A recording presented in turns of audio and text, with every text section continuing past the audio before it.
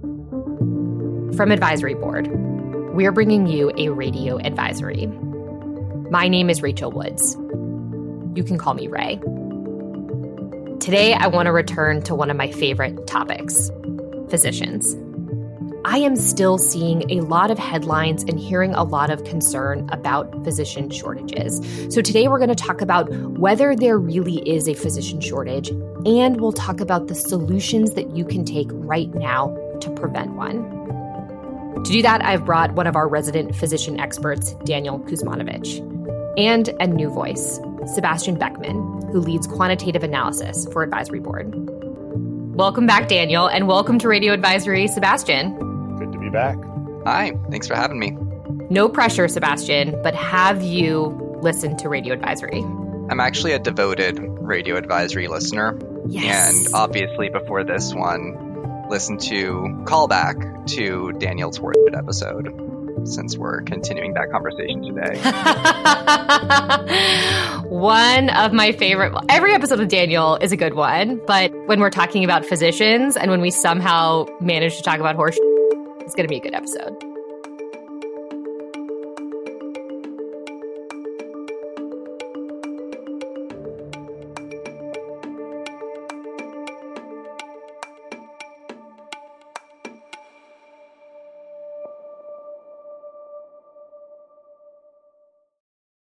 So obviously, we've been covering workforce issues quite a bit on Radio Advisory, and we are going to be diving back into the topic of physician shortages, not just because it's an interesting topic, but frankly, we keep seeing alarm over it. Daniel, what are you seeing from the headlines and hearing from the market?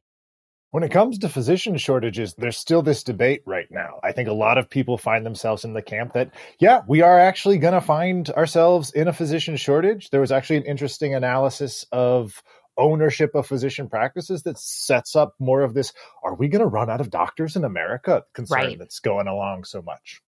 But we are obviously skeptical about this. And frankly, we have been skeptical for some time. Why do we not think that the headlines are accurate here? Why do we think they're horse shit, to quote my all-time Oh my God, there's going to be so many bleeps in this episode. To quote my all-time greatest Advisory Board episode, I think the reason that we are so skeptical, and maybe even more skeptical now, is that there's a big difference between bodies and capacity. And those two aren't the same thing. You might have a ton of bodies, but not a lot of capacity. We see some of that in nursing. You might not have as many bodies as you might think you need, but still have more capacity than you actually do. And we've been pretty bullish about this. My question is, do we have stronger evidence to back this up? If we're even more skeptical today, do we actually have the evidence to back that up? I think we do, because Sebastian asked us a really good question a couple of weeks ago. Yes. So we've had a lot of research already that we've had for years that show particular productivity improvements and how they can increase the amount of visits that primary care physicians can take on. So what we did this year is we modeled out how many visits exist and how many visits could exist in the primary care workforce if we all implemented these proven productivity improvements. And when we did that, we found there's probably not going to be a primary care shortage. And I'm going to resist the temptation here to go deep into how we did this. I think it's really cool. You should go into the show notes, click the link, read the whole thing. And by the way, there's a downloadable methodology to come if you really want to nerd out with us about it. Classic data nerd saying, go read all of the methods. The one big caveat, we look at primary care physicians and advanced practice practitioners as equivalent in terms of the number of visits they're able to take on for purposes of primary care demand.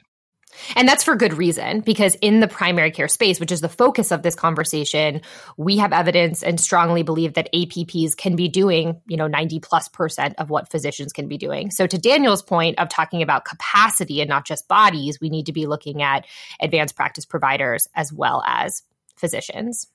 So I don't want to hide the ball here. We are saying that in the US, we will not see a physician shortage. Is that correct? At least not in primary care.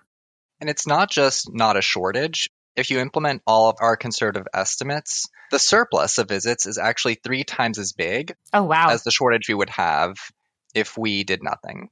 It's not just a small, okay, we barely scoot by. It's we could really make providers' lives better in addition to alleviating the shortage if we implement these productivity improvements at scale. And is this even true in rural settings? That's where I hear a lot of the biggest concern right now. So our analysis just looked at the national level. So based on the math we did here, I can't say confidently X market versus Y market. But because these interventions have such a huge effect, my guess is that most markets could avoid a shortage. Daniel, what do you think about that? Rural markets often get discussed in this kind of construct of, oh, they can't attract or recruit talent.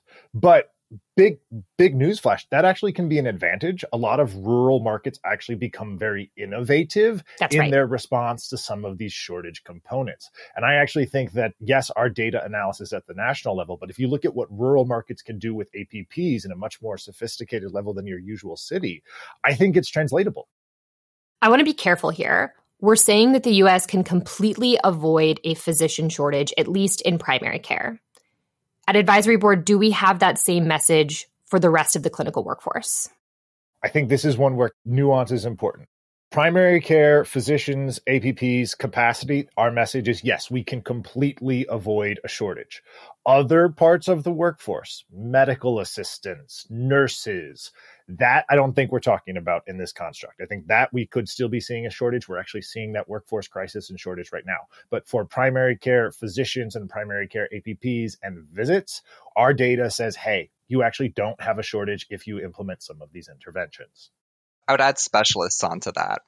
So we haven't looked at specialty care, and there's obviously big differences in the supply of orthopedic surgeons, for example, versus neurosurgeons or psychiatrists. So big differences in physician supply there as well. But what I'm hearing from both of you is actually a really hopeful message that there is something that leaders can do to solve for the misapplication of provider time and capacity. And to your point, Sebastian, that's not just going to help us avoid a shortage, but that's actually going to support provider practice. Let's get into what leaders actually need to do. How do you solve for that misapplication of physician time and capacity? We looked at evidence from a host of different advisory board case studies in 4 categories: workflow optimization, care team redesign, telemedicine, and other capacity enabling technology. And then for each of those, we looked at the top intervention and what kind of impact that has on the amount of visits a physician or an advanced practice practitioner is able to do over the course of a year. Can you give me an example of what some of those interventions might be in workflow, care teams, telemedicine, and other enabling technology? Sure. To Sebastian's point, right? There are a number of things that have already been done in primary care to be innovative and effective. We looked at those 4 categories and we looked at specific interventions that actually make them better. For example, enabling technology. Artificially intelligent scribes or natural language processing documentation assistants. That's one such example of, here's an enabling technology that supports primary care physicians. Got it. When it comes to care team redesign, we looked at things like more holistic care team redesign with maybe richer ratios rather than, hey, here's your traditional number of people per physician benchmarked approach. Those are some of the interventions we considered. One thing I want to underscore there is these are all proven interventions. So these are not horizon technologies or things that are in stage 2 venture capital funding. These are things that real practices are already doing and have been for several years. Do these interventions have equal impact, or are some more impactful than others? It's definitely not all exactly the same. So when we look at, which ones actually make the biggest degree of difference, more robust medical assistant staffing ratios as part of a more holistic care team redesign, by far and away, the most impactful intervention you could put out there to improve primary care capacity. Whereas things more about, how do you actually train physicians to better navigate the workflow, that workflow optimization category, that's not as impactful, shall we say, as the MA piece, but it's also got longer legs. It's more sustainable, perhaps.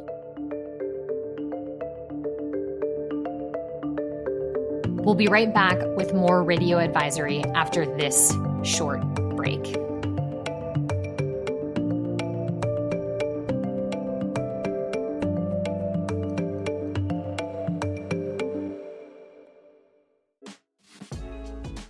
Healthcare news is nonstop, but the Daily Briefing can help you stay on top of what's happening. Each morning, we comb through 1,000 news clips from industry, national, and local outlets, and then sum it up in a daily newsletter.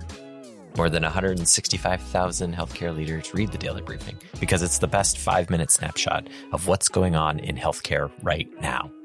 To subscribe and get it emailed to you, click on the link in the show notes.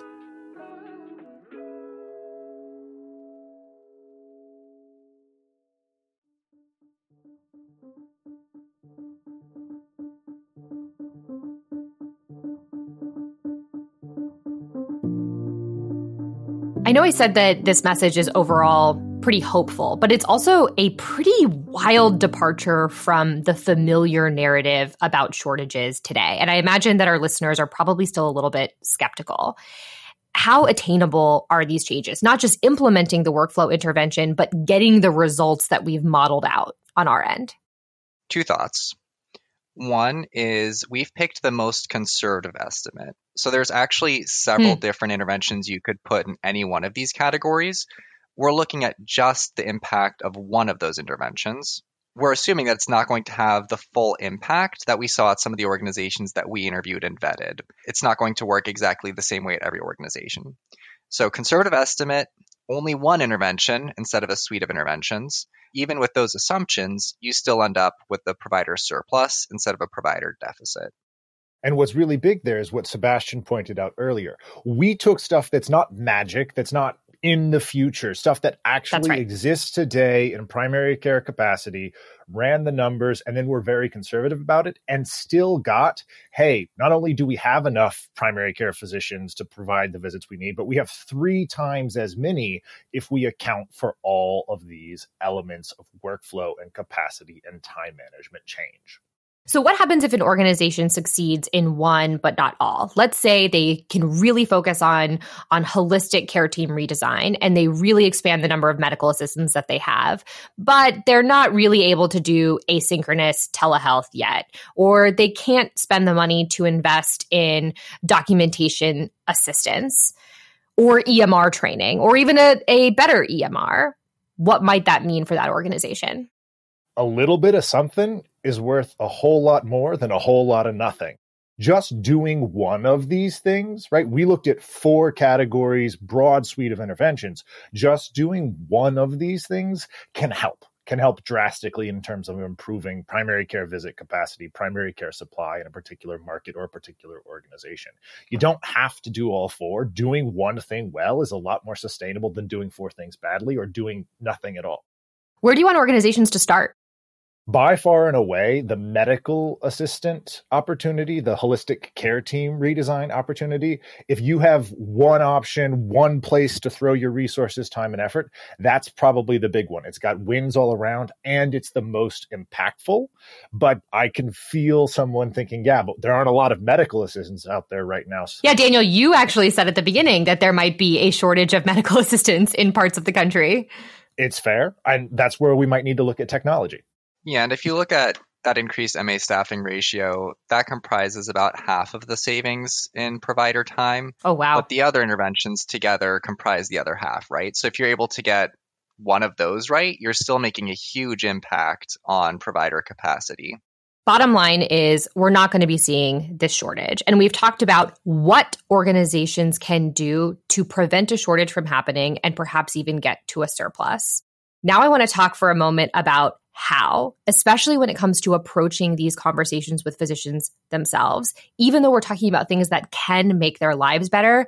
Daniel, you and I know that it is not always that simple when you're going to a group of providers and saying, I want to change the way that you practice medicine, or I want to change the way that you go about your day. How do you suggest you approach those conversations with doctors? I think about the what's in it for me for physicians. So what I mean by that is these are all interventions that increase the amount of time you have available to focus on direct patient care. So these are all things that reduce the amount of documentation you have to work on, reduce the administrative burden, and hopefully in doing so, not only increase the number of visits available, but also reduce the burnout effect of all of that administrative work. Daniel, how would you position that to a physician leader? The way I approach this with a physician leader goes like this. Your docs are working too long doing work that for a lot of the portion of primary care, they don't actually like to do, that ultimately can have burnout and disengagement benefits. What we're doing with some of these things, I'll pick, documentation assistance. I'm getting technology to take over some of the most frustrating parts of a physician's workflow so they can spend more time on patient care. That's right. So if I'm a physician leader, this makes a ton of sense. It reminds me of that Druckerism. There is nothing so useless as making someone more efficient at something they shouldn't be doing in the first place. I'm getting docs back to doing what they should be doing in the first place. Overall, this is an incredibly hopeful conversation. We are saying that you can get a surplus of visits with relatively easy, already proven interventions that not only get us out of a shortage in primary care, but actually support the real lives of the people that we are struggling to support right now. That said, our conversation has been focused on primary care. I know that the analysis didn't go deep into specialty care, but since I have our two experts on the line, do we think these same interventions can support some of the challenges we've seen on the specialty care side? Yes, with the caveat that there's a lot of variability in not just specialty care, but perhaps within a specific specialty. Regular cardiology, general cardiology, and interventional cardiology, very different. That's and right. So with the specialty construct, it needs a little bit more nuance and a little bit of unpacking. But there are certainly examples where these types of interventions might be able to reduce capacity constraints and supply constraints in the specialty world. Can you give me an example of a specialty that might see some benefit here? I think about dermatology, for example, or even psychiatry, telemedicine, virtual visits, e-consults in dermatology. Those are things that actually really have so far been able to extend the bench and increase the supply of dermatology and psychiatry, which are not specialties where we have as much supply as we probably have demand. Because of those interventions brought on by the pandemic, we've seen, we've actually been able to meet some of our dermatology and psychiatry needs through telemedicine and enabling technologies. Well, Daniel, Sebastian, thank you so much for coming on Radio Advisory. I do want to give you the final word. When it comes to preventing a physician shortage, what is the one thing that you want our listeners to do? First of all, take models with a big grain of salt. In the last episode, Daniel talked about how London had modeled out the amount of cleaning it would have to do after horse droppings, which became irrelevant because of the car. That's right. Our model suffers that same caveat here, right? So we're only looking at what's happening right now and what other organizations have done in the past. There's also some big assumptions in our model, like that APP assumption that we outlined earlier. So any other model that forecasts demand, especially over a long time frame compared to supply, is definitely something you need to be careful of. Definitely take models with a grain, if not a jar of salt, but don't get bogged down in is it perfect, is it not? As a matter of fact, the big thing that our analysis reveals is action, agency. Leaders can do something about this potential physician shortage if there is, in fact, going to be one, or as our modeling suggests, there's not. You can do something, but you don't do something by doing nothing. It's got to be action, it's got to be focus, and right now feels like a really good time, given everything that's going on in the world, to start combating the potential of a future primary care shortage. Well, Daniel, Sebastian, thanks for coming on Radio Advisory. Thanks for having us. Thanks for having me. It is so rare that I get to share a truly optimistic message about the future of healthcare. In fact, if you listen to this podcast, you know that I tend to be the pessimist in our conversations. But the good news is that the U.S. can completely avoid a physician shortage, and we can take action now to better support our clinical workforce. You can learn more about our modeling and what you can do at the link in our show notes. Because remember, as always, we're here to help.